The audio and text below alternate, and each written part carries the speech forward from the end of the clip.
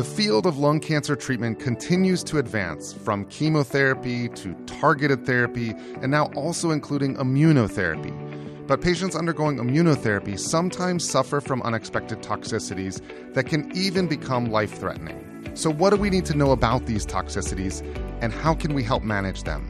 Welcome to Project Oncology on ReachMD.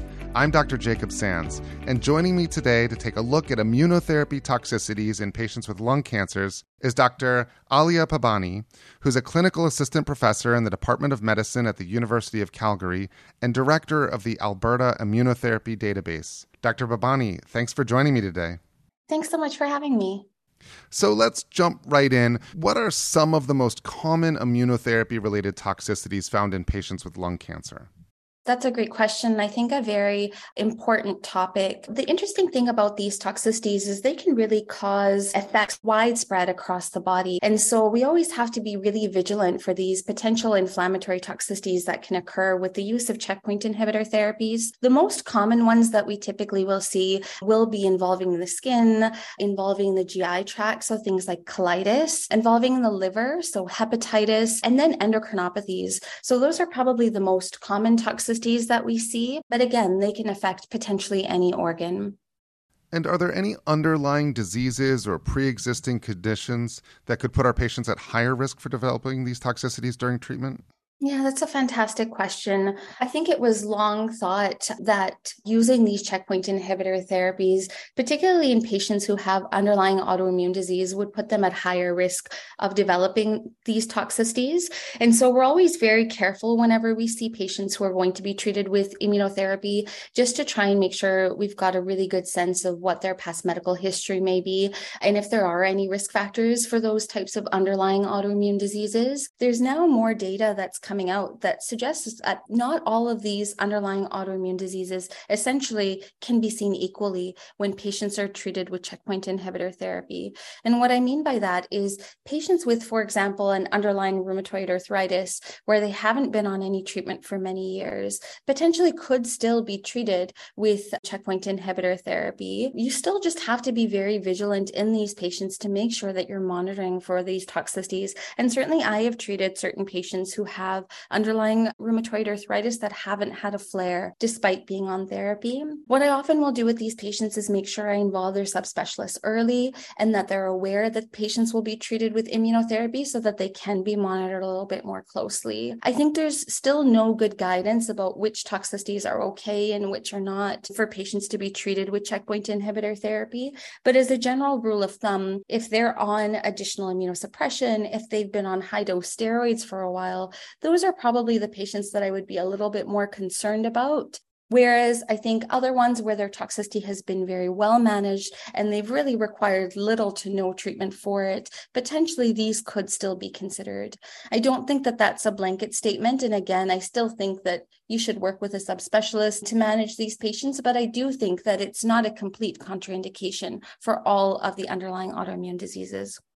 And to flesh that out a little bit more, let's just dive into some of the other things that are maybe less obvious or less well known so that everyone has a better sense of what they're looking for. Can you speak to some of the other areas, adrenal, blood glucose, and diving into some of those deeper possibilities? So in that first 3 months, when patients first start on immunotherapy, that is the highest risk period for developing some of these toxicities. And so when I see these patients, I'll try and do a pretty extensive panel to get a baseline for many of these toxicities. And so should they develop any sort of weird and wonderful symptoms down the road, at least I have something to compare to. I'll make sure they've got a CBC, they've got lights done, they have a creatinine, they have a urinalysis, especially to look for things like proteinuria right off the bat. An EKG and a troponin are also really good things to do right off the bat, especially for certain things like myocarditis, which can be very fatal and are not very common. Liver enzymes, of course, as you mentioned, and sometimes it's even worthwhile to do some other tests for things like TB, just in case we need further immunosuppression down the line. I'll talk about myocarditis a little bit just because I think it's a really important toxicity to know about, but again, less common. And patients with myocarditis often get a conduction system disease, so they can present with things like a new bundle branch block or a new heart block. There's also some studies looking at some other EKG changes, and they've found that patients tend to have a widening of their QRS on the EKG as well. You can also look for things on an echocardiogram like potentially fluid, like a pericardial effusion, and look for any thickening in the wall of the myocardium or changes in patients' ejection fraction. And then things like MRIs are really helpful in that setting. So for all of those toxicities, the ones that you mentioned, so things like adrenal, heart, or again, neurotoxicity, which is another one that can potentially be fatal, but isn't very common. It's really good to have those subspecialist involvement early on, because we know that some of these toxicities can potentially be fatal. And so it's very important that they be detected and managed early. For those just tuning in, you're listening to Project Oncology on ReachMD. I'm Dr. Jacob Sands, and I'm speaking with Dr. Aliyah Pabani about immunotherapy-related toxicities in patients with lung cancer. Now, let's dive in a little bit more to that toxicity management that you started with.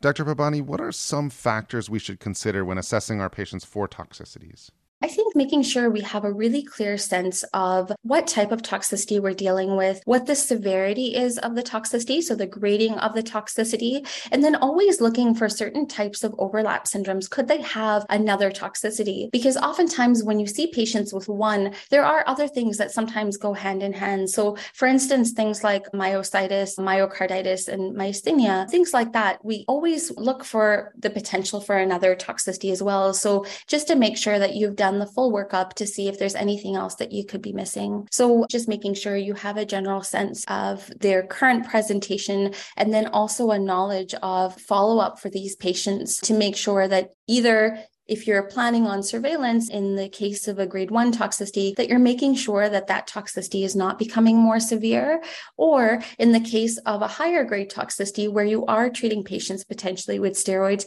that your treatment is being effective and that patients truly are improving and responding to steroid therapy. Now, one of the challenging jobs as an oncologist is to determine sometimes when symptoms are due to adverse events related to treatment or due to disease progression. Are there any particular challenges related to the immunotherapy toxicities that you think are worth teasing apart? Yeah, I think that's a fantastic question. A lot of these symptoms often can be really challenging to diagnose. I'll give an example of fatigue, which is very common in our cancer patients. It can occur with therapies, it can occur with the disease itself. And so it's really important to do a full workup, but also always have this on your differential as a potential. And even fatigue within the toxicity world can be from a number of different things. So it can be thyroid abnormalities. Patients can be hypothyroid on therapy. Fatigue can be related to other endocrinopathies. So you want to check their adrenal function. And so although it can be very challenging to tease these apart, I think that just even further stresses the importance of making sure that patients have full workups when they present with these sort of vague symptoms. And finally, Dr. Pabani, do you have any final takeaways that you'd like to highlight for our audience?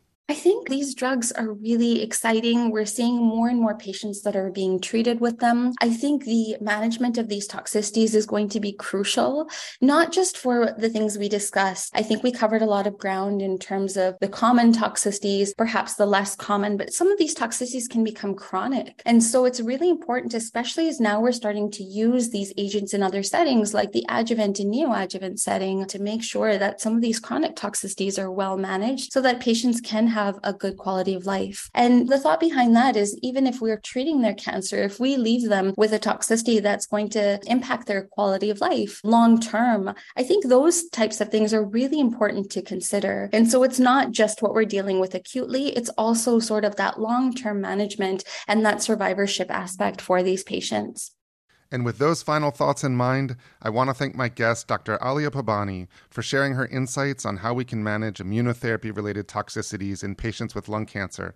Dr. Pabani, thanks for speaking with me today. Thanks so much for having me.